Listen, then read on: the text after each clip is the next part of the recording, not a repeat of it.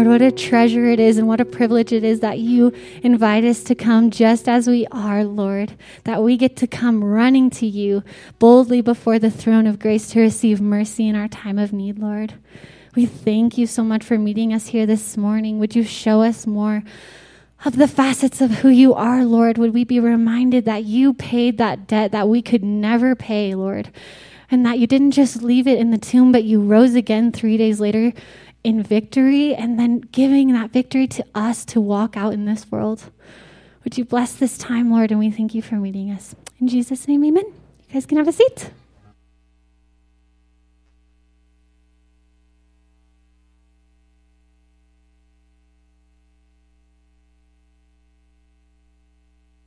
Sierra Bible Church. My name is Amy. If we haven't met, I am part of the staff here at Sierra Bible, and I am just up here before we get started going into Haggai again to give you a few reminders that are going on this week. First of all, I want to make sure you know that it is Ski Skate Week this coming week, which actually means that the Arowana program and the youth group will not be meeting. The high school group actually just left this morning to Santa Barbara, and so they're on the road right now. If you think of them this week, they're gone through Thursday. Please pray for them and their travel and everything they're doing in Santa Barbara this week. I also want to make sure you know that the offering statements, if you haven't picked them up, they are still on the info booth outside. It's not outside, in the foyer. And if they're not picked up this week, we will be mailing them out to whatever address we have on file.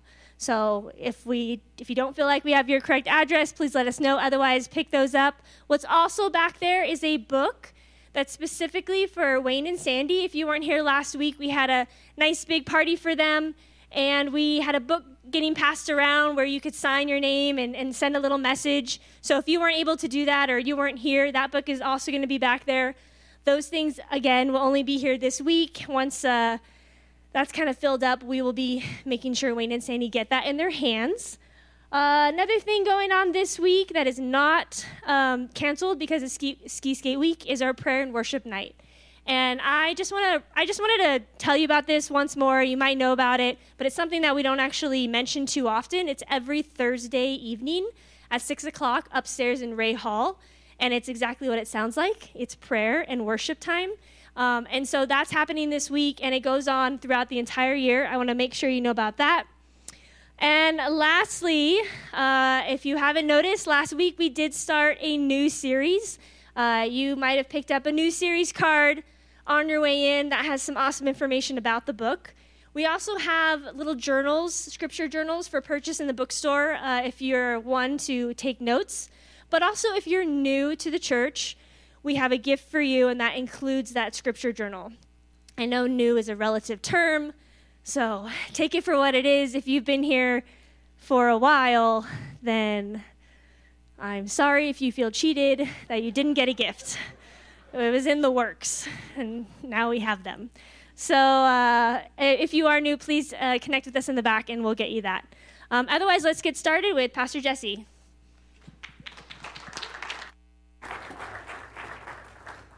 Good morning.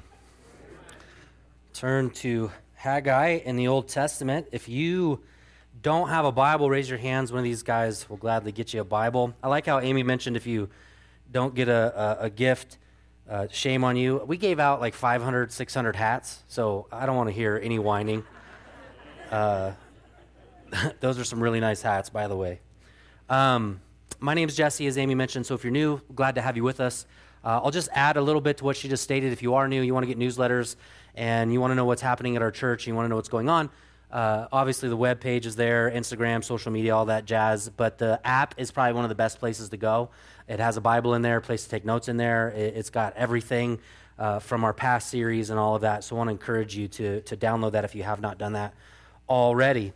In Haggai, if you remember, a little bit of backdrop as we started last week. I tried to do a big overview of some of the themes that were in Haggai, and for those of you who weren't here, you have to remember that the people of God, as they've gone out of the Exodus and into the Promised Land, they started to kind of adopt some false ideologies and started to intermingle their worship with other gods, and so God would send judges and prophets and other individuals to rebuke them for doing so, to the point that essentially that God says, hey, if you don't stop, you're going to go into captivity. And sure enough, that is exactly what happens. The Babylonian Empire comes.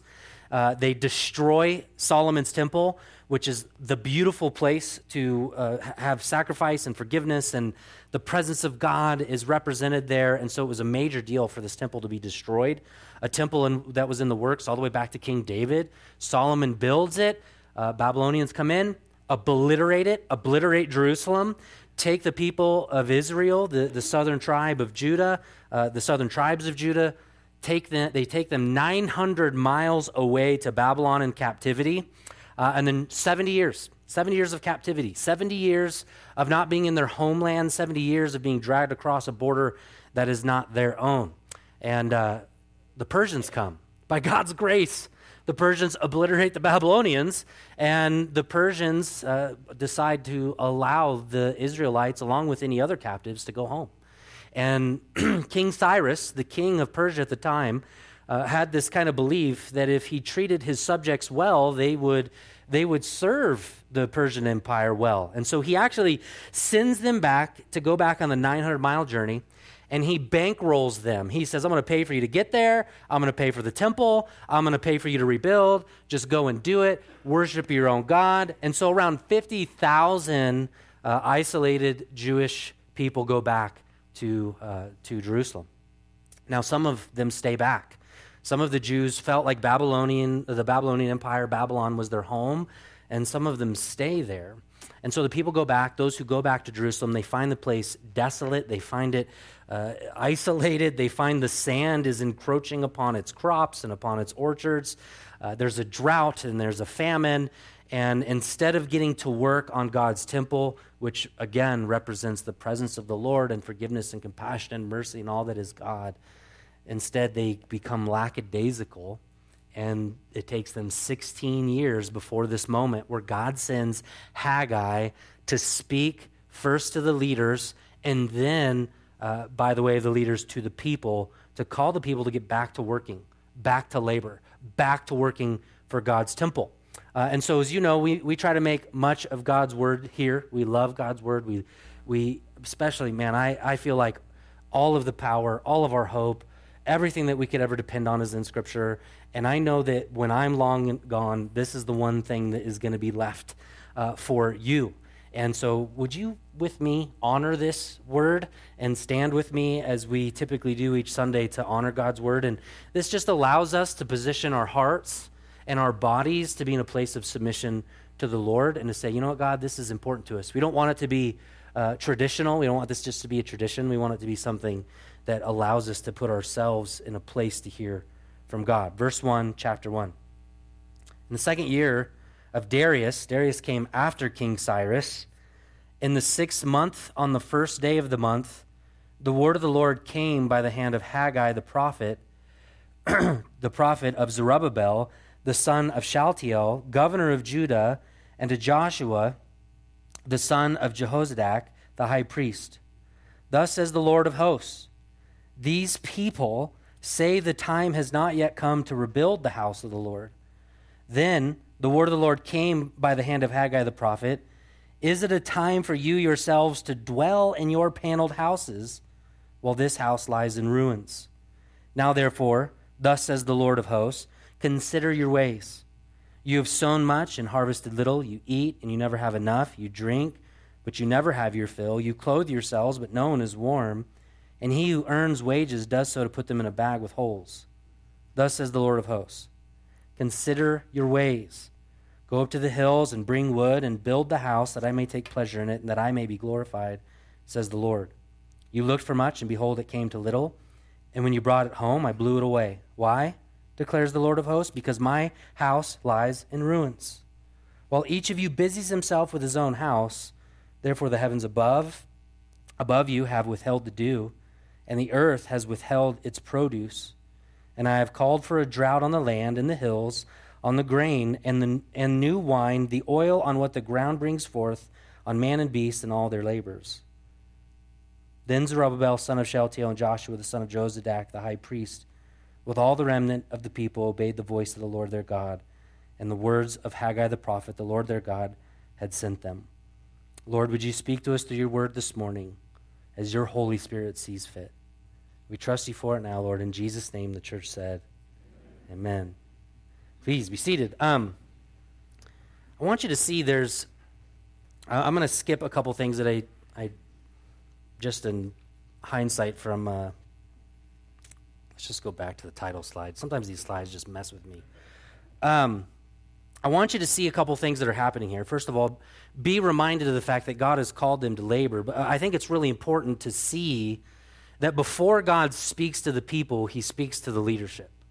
And so if you notice in the text, he mentions that the hand of God, the hand of Haggai, which is that God speaking through Haggai the prophet, first speaks to Zerubbabel, who is going to be the king. He's actually in the lineage of the king, which is the passage I put here in Matthew. Matthew shows us the lineage of Zerubbabel. So as the king, which is to fulfill the house of David, the lineage of the king from David all the way to Jesus, Zerubbabel's in that lineage. So there's a connection.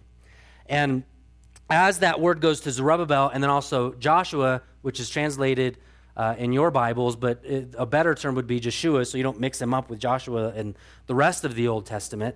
But he speaks to the leaders first. And I think this is important for you and I to understand that God's always going to hold his leaders more accountable than he's going to hold some of you accountable. And I would pull this from Scripture in regards to the reality that God says that not many of you should become teachers because you will what? Incur a harsher judgment. I think I have in here, if I bounce around to Hebrews chapter 13, verse 17, the call in Hebrews for leaders and for the church in regards to the leaders is this: obey your leaders and submit to them, for they are keeping watch over your souls as those who will have to give an account. And the word account literally means that myself, along with the other elders, are going to stand before God for the shepherding and the care and the preaching of God's word that goes forth from the church. And so the call for the church from Scripture is that you would hopefully look to your leaders and see within your leadership a humility to approach God, to be biblically accurate, to be gospel-centered, and to love you well, to care for you well. Especially in a day and age where we're seeing, and I think the internet has exacerbated this, and it's to the detriment of the church as a whole. I'm sure all of us have heard stories of pastors that have had some kind of moral failing. And we just celebrated last Sunday a man of 70 years of age who has retired from paid ministry and has pastored this church year after year, year after year, and he's done it well, and Wayne Hoig, right? The Bible actually says, look at your leaders, consider the outcome of their life, see how their life ends, see where they're at. So hopefully your leaders are a little bit ahead of you in some kind of form or fashion, and imitate their faith. And we're to imitate their faith because we can see that the outcome of their life is fruitful. But then it also tells us, though, Paul later will tell us to only imitate him or to follow him as he what? Imitates Christ. So Christ is the model. But you have to understand that God holds your leaders to a higher standard. He holds them to a higher character, higher integrity, all of those things. And so we must hold our leaders to a higher standard. And when they fail to meet that standard, Paul will tell essentially Timothy and Titus, move on from those leaders. And the qualifications for leadership are in Titus and Timothy. And if a leader does not fit within that qualification of leadership, that leader is not qualified to be a leader. Does it mean he's going to hell? I hope not. I don't think so. But it means that he is not going to be called to be a leader, should not be called to be a leader, because his life does not reflect that. And we just have to understand that this is important. So God addresses leadership first. If you remember, when he shows up in the New Testament, he addresses the Pharisees, because the Pharisees have been adding to the Word of God, and they've been putting yokes on people that don't belong to them and are not gracious and kind. And the law of God became more important than actually meeting people's needs. Okay, so just quick side Eddie note on this reality that our leaders need to be held accountable. So can I just say to you, thank you for your prayers. Thank you for your continued prayers. Thank you for your support, because our leaders need it. Amen? Now I want you to see in verse 2 the tone of the text. Look at the tone. Verse 2, Thus says the Lord of hosts. These people. That's the tone. The tone is these people. God is, in fact, in this moment, he is frustrated with these people. God is displeased with these people. Why? Because they've delayed in building the temple. They've delayed in bringing God glory. And we're going to get to the reasons why here in a moment. But this is very similar to what Isaiah chapter 8, verse 11 says. The Lord spoke with me with a strong hand upon me, and he warned me not to walk in the way of this people. So there's a group of people that are not God glorifying, Bible centered, Jesus elevating, gospel centered, if you will, that we should not walk in that way. A lackadaisical, lazy group of individuals who are not willing to live for the glory of God in all that they do. These are these kind of people. And so God says, don't do this. In fact, Hebrews chapter 10, verse 25, which has become a great verse for our church over the last couple years, and you'll know why when I read it here in a moment. Do not neglect meeting together, as is the habit of some of these people. That's essentially what he's saying. There's a group of people who have a habit of not gathering in a church and not gathering as a people to give God glory. And God says that we must come together as a corporate group of people so we can worship God and give him glory. The Hebrews would go on to say that we should encourage one another more and more as you see the day drawing near. And we talked about a little bit of the eschatology implications that exist within this book and the temple. My friends, Jesus is coming back. You excited about that? I am. Let's go right now. Shoot. Almost. So let's talk about our priorities. Last week we talked about a little bit of our investments. This week I want to talk about priorities, and the people had their priorities wrong. Remember, 16-year delay. And they have several excuses for not building the temple that I think have implications for us this morning. Look at the first excuse in verse 2. First excuse is in verse 2. Thus says the Lord of hosts, these people say the time has not yet come. That's the first excuse. We're not going to give God glory yet. We don't need to build the temple yet. We don't need to worship as we should yet because now is not the time. This is purely procrastination. And if you're a parent, you know if you've ever told your child at any given time, it is now time to clean your room, and they will say, it's not time. It's now time to go to bed. It's not time, right? It's now time to eat your dinner. It's not time. It's not time. It's never the right time to do any of those things. And this is the excuse of the people. The timing is not right. I wanted to do a little bit of, I always kind of wrestle through, obviously when I'm studying the text and then trying to bring it into our day and age and see how that text plays into our day and age. And it takes a little bit of study to do that sometimes. And unfortunately, fortunately, I don't have all the time to get into that stuff, especially if I'm doing due diligence to study what's in the scripture. But I was able to do a little bit of research in regards to the time that Americans spend during their day and during their week. Did you know that almost 50% of us spend at least 5 to 6 hours a day on our phones? Now, I don't know if your phone's set up like mine, but usually it goes off while I'm preaching. I had to disable it on my iPad so I didn't see it, but it will tell me the percentage above or below what I spent last week. Do you have that on your phone? You are 15% higher this week than you are last week. And you're like, 15%? That's like another hour and a half. And so what do? We distract ourselves with our phones. One article says that Americans, this is sad, this is so sad, that Americans by and large spend twice as much time on Netflix as they do with their friends. Another way to say that is people, you could make a conclusion, you could make a statement that we spend twice as much time entertaining ourselves as we do being in community. This is sad. This is to our detriment. And God is allowing his people, and he's telling us, by the way, now is the time. Do you remember what Scripture says in regards to salvation? Today. Today is the day of salvation. Some of you have been pondering baptism. Some of you have been pondering giving your life to Christ. Some of you have been pondering getting into a discipleship program. Some of you have been pondering about getting plugged into a community group. And can I, as a pastor who is going to answer before the Lord one day, as a pastor over your souls, today's the day. Do not delay. Don't wait. Don't procrastinate. That rhymes. I'm going to start rapping.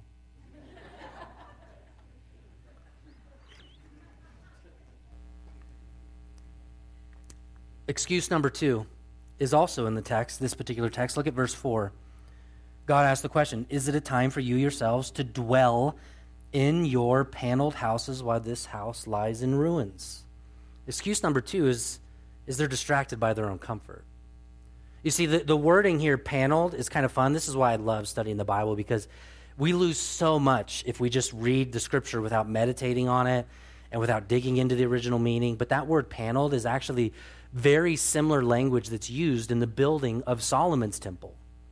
And so what God essentially is saying to the people is, do you think it's okay for you to take certain things that were supposed to be used for God's house, and instead of using those things for God's house, you're using them for your own house, for your own comfort? What's really interesting about this is that God is, again, pushing against the comfort so that people will be sacrificial and live for God, that God would be glorified. And what's fun is to kind of just look and see, the bigger picture of what's happening in this time. Just for this series, I should have done it a long time ago, but just for this series, I purchased this map. It's in my office. If you want to go back there anytime, you can and take a look at it, but it's not a map, I'm sorry, it's a timeline. And the timeline literally, it's really, really big and very, very detailed. And at first, it's kind of hard to look at, but as you look at it, it starts to make a ton of sense. But it falls all the way from Adam and Eve all the way into modern history, and it shows what's happening biblically in Japan and China and Rome, and you can see what's happening in other places of the world at this particular time. And what's interesting, around this same time, 520, 521, 522 BC, another guy rises up. So think of this for a moment, the contrast to this. One part of the world, a people who are supposed to live in the promised land of God. They're supposed to sacrifice to the Lord. They're supposed to let go of their own interests and live for the interests of God. And instead, they're living in their little paneled house, protected, guarded, and comfortable. And you know what's happening in another part of the world at this same time? A guy by the name of Buddha leaves his home, forsakes all worldly comforts to study philosophy. Because God's people were not focusing on the things of God, Satan raised up an antichrist of types to attract people to what they need, because that becomes attractive, right? And what happens is, as society grows more comfortable, it becomes attractive to become more sacrificial. And if we as Christians don't become that light and that beacon, Satan will make another light and beacon that people will be drawn to, and will draw them away from Christ. Now, I want you to understand something that's important here, because some of you live in paneled houses. And so you can look at this and think, well, maybe I need to give up my paneled house. That's not the rebuke. There's nothing wrong with having a nice wood floor. There's nothing wrong with having a nice house. But there is something wrong if you spend all of your time and all of your energy on that house at the expense of building the kingdom of God. Right? Remember, the application is not that we would build a paneled church. We don't need a paneled church. The idea is it's a heart issue, that our hearts should be paneled with the things of Jesus, and that we should be focusing on the things of Christ. And that means at times you should ensure that you're being sacrificial towards the things of God and not being distracted by your own comfort. Philippians chapter 3, verse 18. For many of whom I often told you, and now I tell you, even with tears, he says. And you're hearing the pastoral heart of Paul come across in this text. There's a lot of people I tell you about that they walk as enemies of the Christ. He says in verse 19, he describes what these people are like. He says their end is destruction, and their God is their belly. It's Paul's way of saying that what happens with these people is that they no longer care about satisfying God. They only care about satisfying their own selves. Their God becomes their gut. Right? They comfort themselves with food, they comfort themselves with drink, they comfort themselves with all kinds of different things. And what's interesting about this is when we spend all of our energy on our own comfort and our own time, we're actually not withholding from the church. You're not withholding from the leadership that's going to give an account for your soul. You're withholding from God himself. I actually, a couple weeks ago, was sitting down with John Drollinger, who gave the opening this morning, and prayed, and we were discussing, and he helped me make this connection from Acts chapter 5, verse 1. Some of you will be familiar with this story in Acts chapter 5 because what has occurred in the church at this time is the gospel has gone forth. People are getting saved by the thousands. They're being added to the church continually, right? It's just an amazing thing. And literally what people are doing is they're taking their goods, their resources, and their finances, and they're bringing it to the church, that the church would then disperse it amongst those who had need. That's one of the reasons why we tithe to a church, because the leadership here is more aware of all of the issues in the community than you are. And so we're taking those funds and dispersing them to church planting and missions and deacons funds and helping people in the community and all of those other things. In fact, this last week, I got an email from our deacons stating that someone in the church needed a car and that person worked for someone else in the church and needed to show up for their job. And I have no idea who any of these names are. Just got to see within minutes somebody donated a car to somebody else that they could continue to work and to provide for their family. This is how the church operates. This is what glorifies God, not hoarding it for ourselves. Ananias and Sapphira, as people are giving to the Lord, they actually decide to sell a great piece of land. I don't know what land was worth then in Jerusalem. I know that because we got an open lot next to us, I know what that is worth. A 3-bedroom house just down the street from us, it just went on sale. So if you're looking for a house, there's one available. It only $1.2 million for 3 bedrooms. You know, it's affordable. Starter house. And essentially what Ananias and Sapphira had done is they had sold this piece of property. They took a portion of the funds, gave it to the church to be used for the kingdom, and they lied. They only gave a portion of it, and they acted and pretended and lied that they gave all of it. It's as if they sold the land for $200,000, and they gave $100,000 and said, we got $100,000 for the land, here's $100,000, but they actually kept $100,000 for themselves. Now, I want you to see something here. There's nothing wrong with them keeping the $100,000. The issue was that they lied about the $100,000. They acted as if they were more generous, more giving, more Christian than they really were. And so Peter actually speaks to them here in this moment. He says to them in verse 4, while it remains unsold, wasn't it yours? And after it's sold, wasn't it at your disposal? It was your money. He goes on and says, you've contrived this deed in your heart. Why? You've not lied to man, you've lied to God. In fact, the verses previously to it says you've lied to the Holy Spirit. You're lying. When Ananias heard these words, such a serious thing, even in the New Testament as well as the Old Testament, as soon as Ananias hears those words, what happens to Ananias? God's like, I'm done, man. You're not going to glorify me, and there's no hope for you. And whatever God sees in his sovereignty, God's like, today's your day, yo. Zap.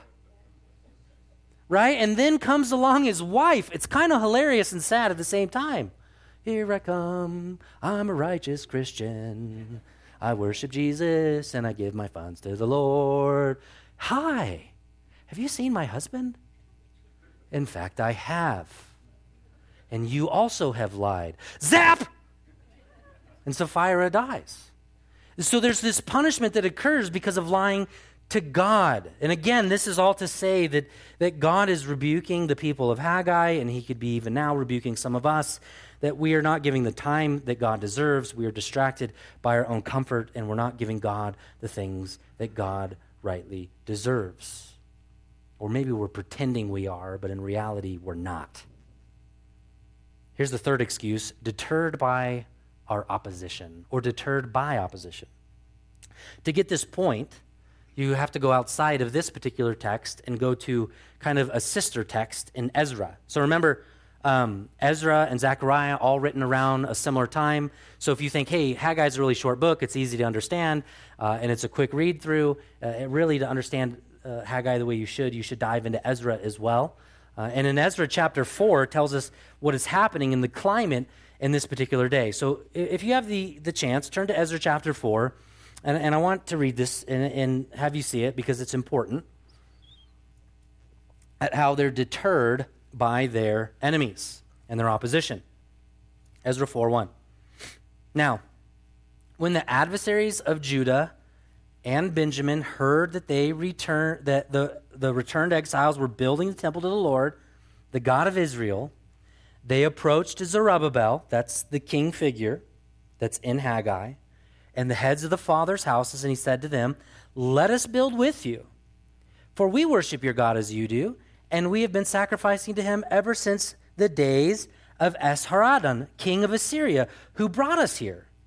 But Zerubbabel, the king, Joshua, the priest, and the rest of the heads of the fathers, the houses of Israel, said to them, "You have nothing to do with building this house to our God. We alone will build it to the Lord, the God of Israel. The king of Cyrus, the king of Persia, has commanded us." Then the people of the land discouraged the people of Judah, and they made them afraid to build. So essentially, this is what happened. They come back from exile. The mixed races of Jewish people say, well, we worship God too. But the reality is they actually also worshiped other gods. They began to mingle their faith with other gods. And so they want to join in on the work. Hey, we worship God too. Well, by God's grace, Zerubbabel's like, no, you don't. Because if you worship me and something else, you worship not me. That's what he's saying. You can't build this. You can't taint this. We're going to take care of this for ourselves. We don't need your help. As I was reading this, and I say this to, again, because our leaders will give an account to the Lord. But when there was an opportunity to take funds from the government in the last 2 years, and we almost did that thinking that we needed those funds to get through the pandemic. And luckily for us, the leadership was wise enough and smart enough to say, we do not need the government's funds to build the house of God. And so we didn't take the money. Oh. Now here's the true blessing of it all. The last 2 years have been the best financial years of Sierra Bible Church in the history of Sierra Bible Church. That only allows us to do more for the kingdom of God. And the other thing we have to understand is when you do God's work, you must, number one, expect opposition. And number two, you can never expect the cooperation of the enemy in a truly spiritual task. Right? One way you know that you're doing God's work is there are forces that oppose you in that work. And one of the things that you guys don't always see is how sometimes that plays out. The enemy wants to destroy the unity of this church. In fact, I listened to a really good message, a few messages, podcast actually, and it was about a church down in Southern California, and the pastor, literally the title of his series he decided to go through as the church grew was How to Kill Our Church. That was the title of his whole series. And he spent several weeks just preaching on this is the way in which you can destroy what God is doing in our church. And one of the ways that we can destroy kingdom building is by allowing us to be divided by things that we should never be divided over. You know what unifies us, friends? The number one thing that unifies us is we're all sinners. And we're all in desperate need of salvation and grace. The other thing that unifies us is we have a holy Bible that has existed year after year, century after century, 100 years after 100 years, 1,000 years after 1,000 years that has remained true, that draws people closer to Jesus, closer to obedience, and closer to glorifying him. And then the third thing that unifies us is we all believe in one true God that is the Son, Jesus Christ, who has died for our sins, conquered death, resurrected out of the grave, and is ascended on high. And then he's given us the Holy Spirit to live, to mortify sin, and to live for him. Amen? Let us not be deterred by our opposition. The fourth excuse is in verse 9. Here's the fourth one. You looked for much, and behold, it came to little, and when you brought it home, I blew it away. Why? Declares the Lord of hosts. Because my house lies in ruins, while each of you, what? Busies himself. The fourth excuse is I'm busy. I can't do it because I've got too much going on. I can't come to church because I got to go to ski races. I can't serve on a particular thing because, I've got this going on. I've got that going on. It's the American mantra to say I'm busy, which is hilarious because if you actually study cultures in the world, we have more leisure time than any other culture ever. Like ever. Like if there were, if Guinness Book of World Records said who has the most recorded leisure time ever, we'd be in the World Book of Records. And so for us to say, I'm busy, what that means is you have complicated your life with things that you should not have complicated your life with. And you're not focused on the things of God, but rather you're focused, and notice, he says, you're busy with what? You're busy on your own house. You're busy on your own things. You're busy doing your own curriculum. You're busy serving your own household. Now, there's nothing wrong with taking care of your household. You should, but there's something wrong if you're only focused on your household. You know that's true of the church as a whole. Like we should, as a church, we need to focus on discipleship. We need to focus on all of the one another's, the love one another and forgive one another, and we need to focus on all of that. But may it never be said that the church is not here for the better benefit of the community. In fact, I don't know how many of you have been privy to any of the stuff that's been happening in our own local school district. Anybody privy to that? I mean, if you just do a little search in Sierra Sun, you'll see that there's been quite a bit of frustration with the faculty and some other parents. You know, you've got parents who are saying, I don't want my kids to be masked. It doesn't make sense that, you know, the rest of the world is unmasked and my kids got to sit. And so parents are rightfully so speaking up for their children, which they should, and they're speaking up to a board that they voted for, which they should. And the board has felt threatened, and it's become a big haboo, and police officers have had to show up for the thing and all of that. And you know what happened here during that time, just about a week, 2 weeks ago, 3 weeks ago, something like that? Someone donated a bunch of food and bread, and a few of our deacons and pastoral staff went down to the school district, gave that food and the bread to the teachers. And we came back, and a few days later, we got an email from somebody on staff at the school, and they said that loving gift built some bridges that didn't exist. And they said, man, that church is always so nice to us. They're always so loving to us. They're kind to us. And what they said was, through all of the division, you showed some unity, and they're appreciative of it. It's, please continue to keep us in mind. Because you know what? These teachers, they may disagree with you, but they are made in God's image. And we do need to love them. We can disagree with people and still encourage them and strengthen them and serve them, right? When we talk about kingdom building, which is what this book really is all about, building the kingdom of God, Jesus is really clear that if you're going to build the kingdom, you start by serving people. You start by washing feet. Right? I get frustrated sometimes. It's actually, if I'm honest, it's often.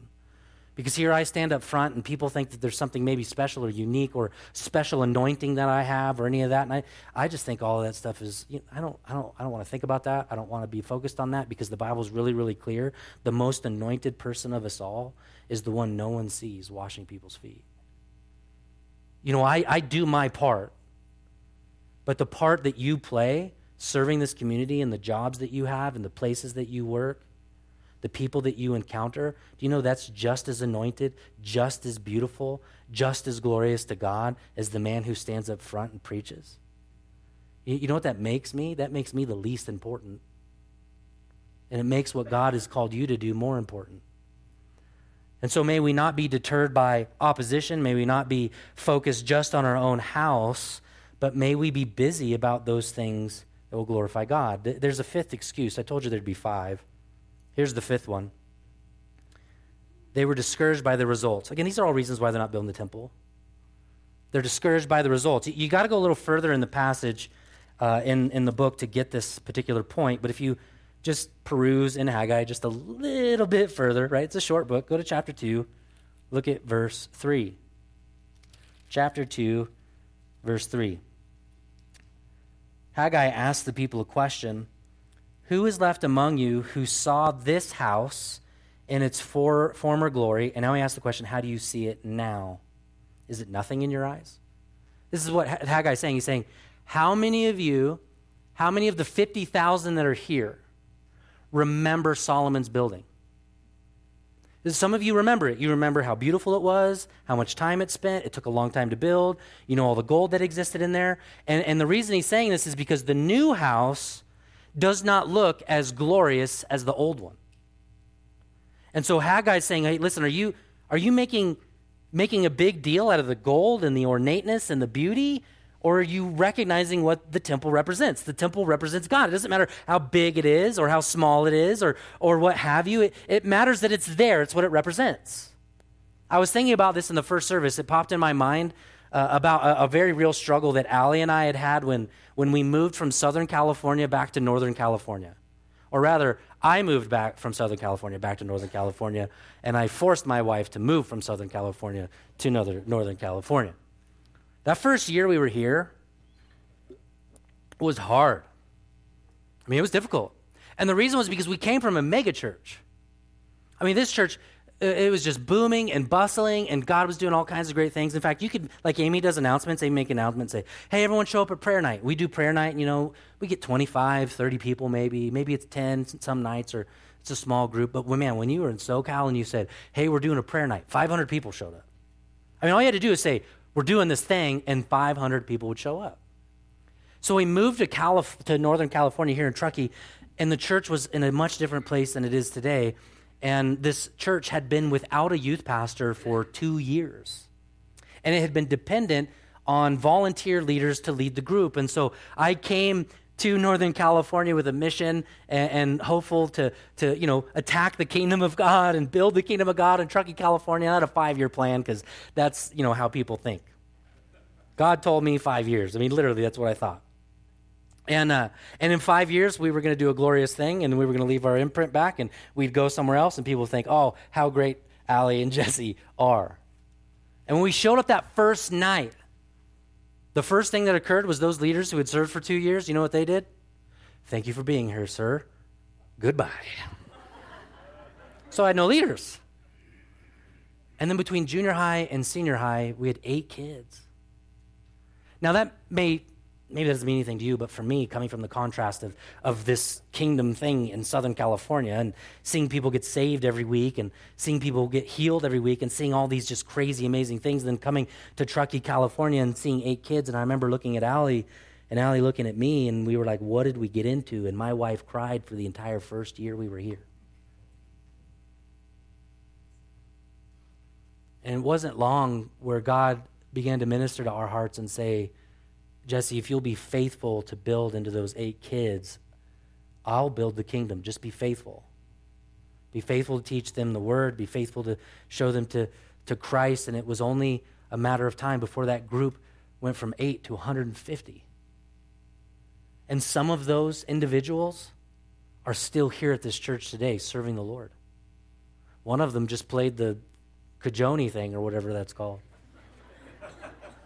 Yeah, another one just sang for you this morning. Several of them are over there at Children's Church serving your kids right now. Some of them have become pastors. Our youth pastor, Caleb, came to our youth group. Because when you take your eyes off of the building and off of the size and off of how big something is and you pour into individuals, God will build his kingdom. And God's just simply asking the question, have you come into this place and are you comparing it to other places? Because if you're comparing it to something else, you're going to miss out on what God's doing here. You're going to miss out on the unique beauty that God has done in this church for the last however many years, and you're going to miss out on what God's going to do for the next however many years, because I promise you this, that if we are faithful to God's word and the gospel, God will build his kingdom in Truckee, California, and there will always be a safe haven for Christians here at Sierra Bible Church. So, let us consider our time. Let us consider our comfort. Let us consider how we deal with our opposition.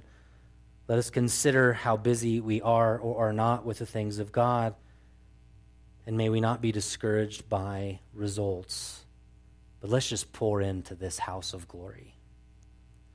Now, the people's misery is interesting because they're not responding. These are their excuses, and God's rebuking their excuse. It's like my dad used to say. I won't be able to say all of it here because I don't want to be glib. My dad used to tell me something about excuses, that everyone had them. Some of you know, and some of you don't know. God makes a link between their behavior and their circumstances. And he gives us several things that occur because they are no longer pouring into the glory of God. He says, this is what's happening to you because you're not pouring into the glory of God. So I have this guy here to illustrate. You guys, does anyone remember Ahmed the terrorist? I kill you. And if you don't know, you don't know. So this is essentially, if you can imagine the people of Israel, these are the things that God says to them. He says, look at verse 6 and verse 9. The first thing he says is, you've sown much and you've harvested little. The first consequence of making excuses to not pouring into the glory of God is you're going to work really hard and you're not going to see a harvest. You're not going to see any fruit. And he says this, he says it's not yielding for you. You can see there's even poverty amongst the beasts of the field. Nothing is producing. But in verse 6, he also says, you eat, but you're not filled. Eat, buddy.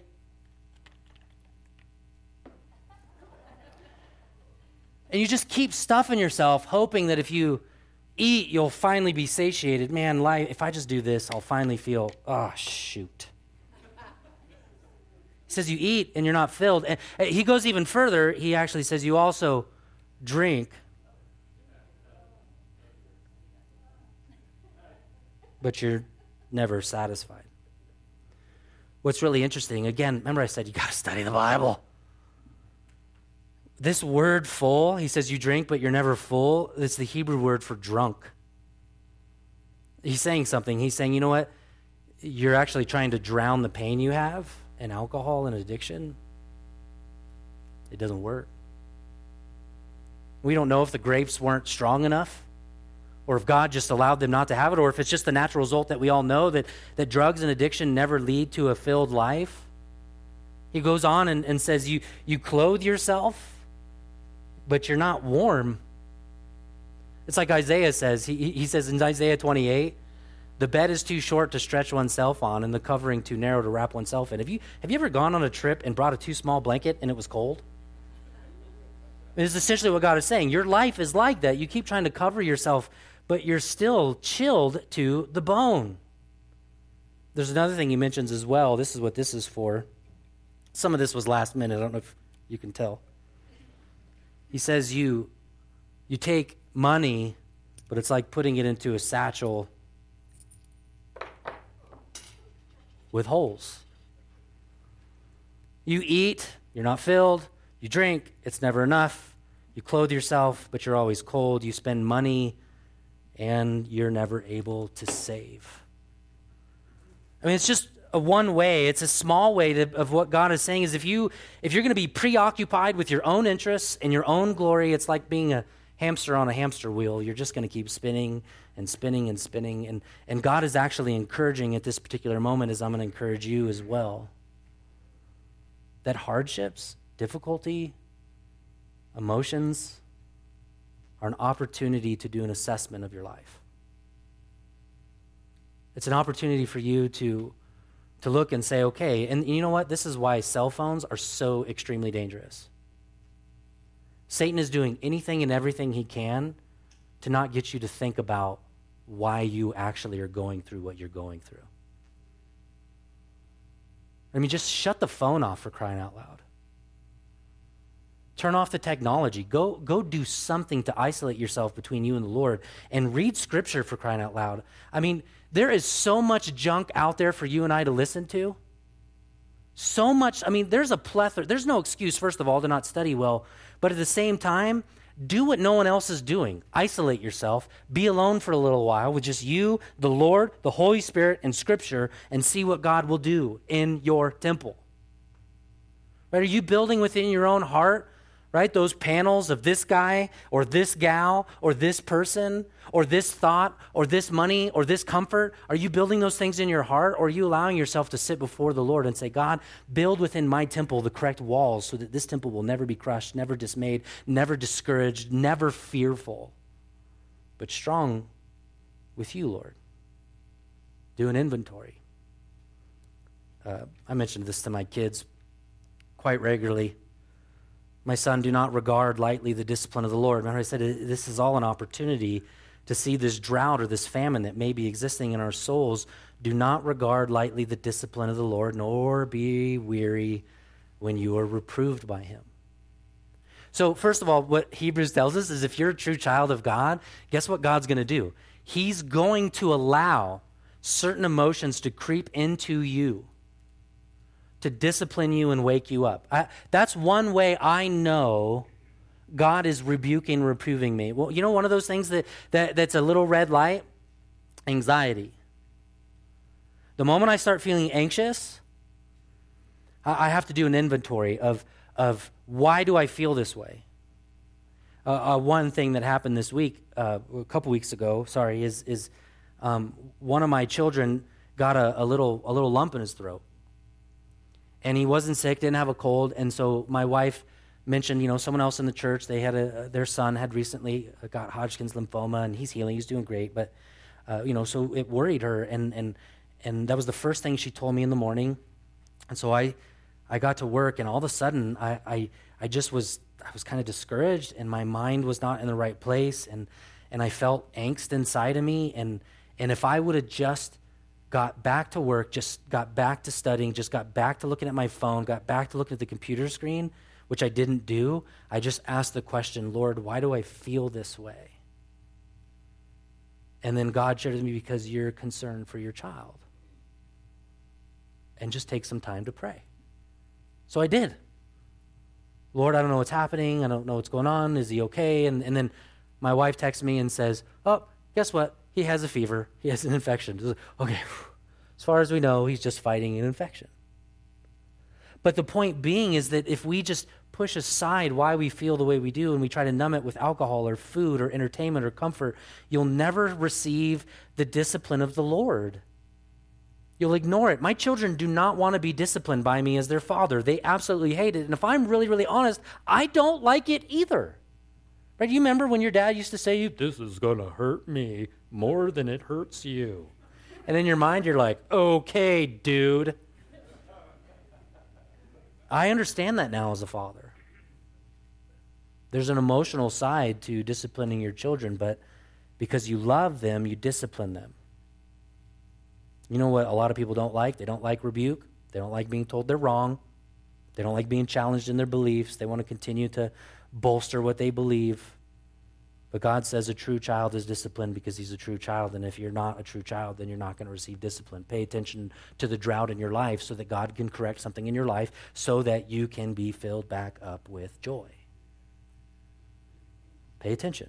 This is, again, why oftentimes within the text it keeps saying, give careful thought to your ways.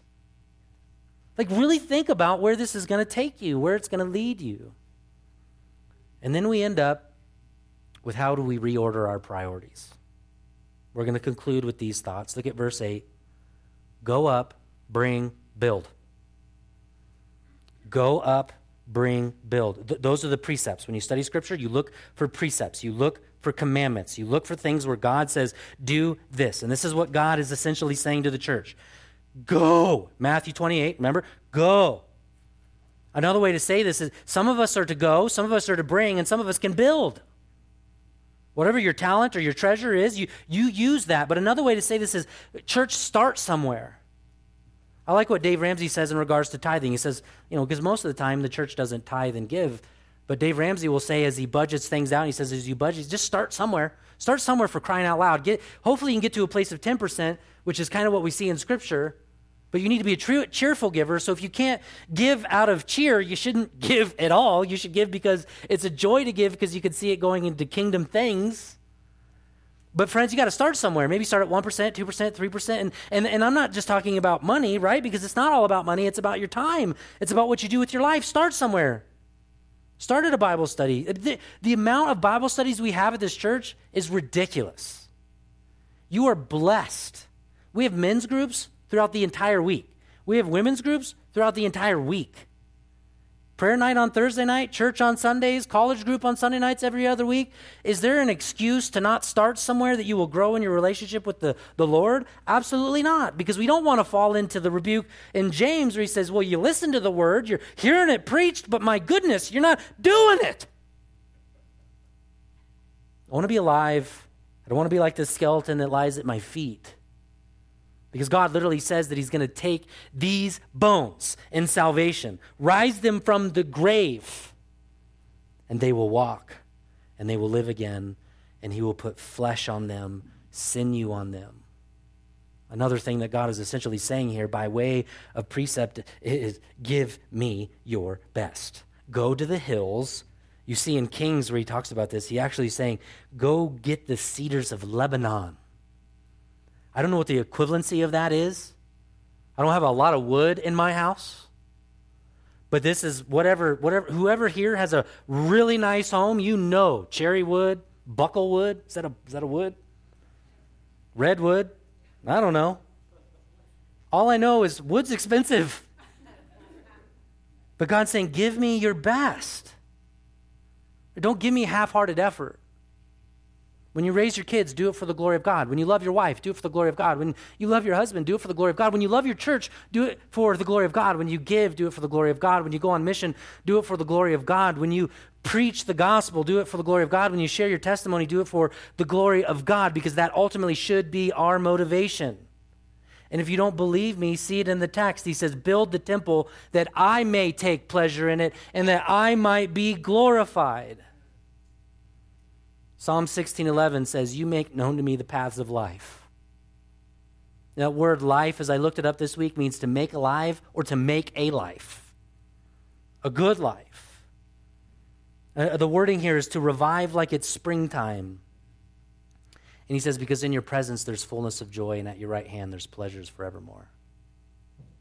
What God has done is he has connected intimacy with him, glorifying him with our own pleasure and happiness. They're connected. John Piper says it best. I'm sure it says it better somewhere in Scripture, but Piper's going to do for us right now. God is most glorified when we are most satisfied in him.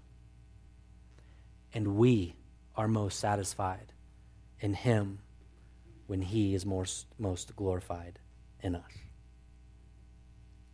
If you're not hearing me clearly, your joy is 100% dependent on your relationship with Jesus Christ. Eugene Peterson, great author, he talks about one day looking out at some tree swallows, and there's a mother chick there with 3 little chicks, and as these little chicks are on the branches, the mom is starting to push them towards the edge of the branch so that they can fly. And as they move down the line, the first one falls off, goes down about 4 feet, wings begin to spread, and the chick flies. A second one, same thing. But Eugene Peterson, as he was looking out of his window at his home, he noticed this third chick he calls had a bulldog tenaciousness about him. He said, but the parent was persistent. And the parent began to peck desperately at the clinging talons until the chick began to hang upside down on the branch, which only allowed more access for the mom to peck at the feet. And sure enough, the chick weighed the pros and cons, let go of the branch, and began to fly. And this is what Eugene Peterson says about this. Birds have feet and can walk. Birds have talons and can grasp a branch securely. They can walk, they can cling, but flying is their characteristic action. And not until they fly are they living their best, gracefully and beautifully. He goes on to say there's a lot of things that we can spend our time pursuing as human beings. But ultimately it is the pursuit of pleasure and the glory of God that lies at the core of our being as those created in his image. Again, it's just a more complicated way to say you're most satisfied when he's being most glorified in you. And so as we leave this place and we sing, we allow God to do an inventory of our priorities. Are we too busy with things we shouldn't be busy with? Are we spending enough time in the things that God wants us to spend time in? I mean, that's why I love Psalm 119. It is literally in the center of your Bible. It is the longest chapter in the Bible. And it's all about meditating on the Bible.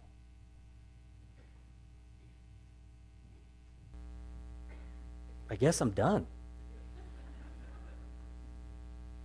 Let us glorify him in all we do. Let him challenge you to do more for the glory of God. And may you see your joy increase. And may God continue to build his kingdom in the Tahoe Basin. Would you stand with me as we pray and we sing? Lord, we ask you to do a great work in and through us this morning. It first starts with us. It starts with your leaders, because you hold us accountable, and then to the congregation, and then out into the world. And it would be a shame for us to gather in a building and not be moved by you, to not hear from you.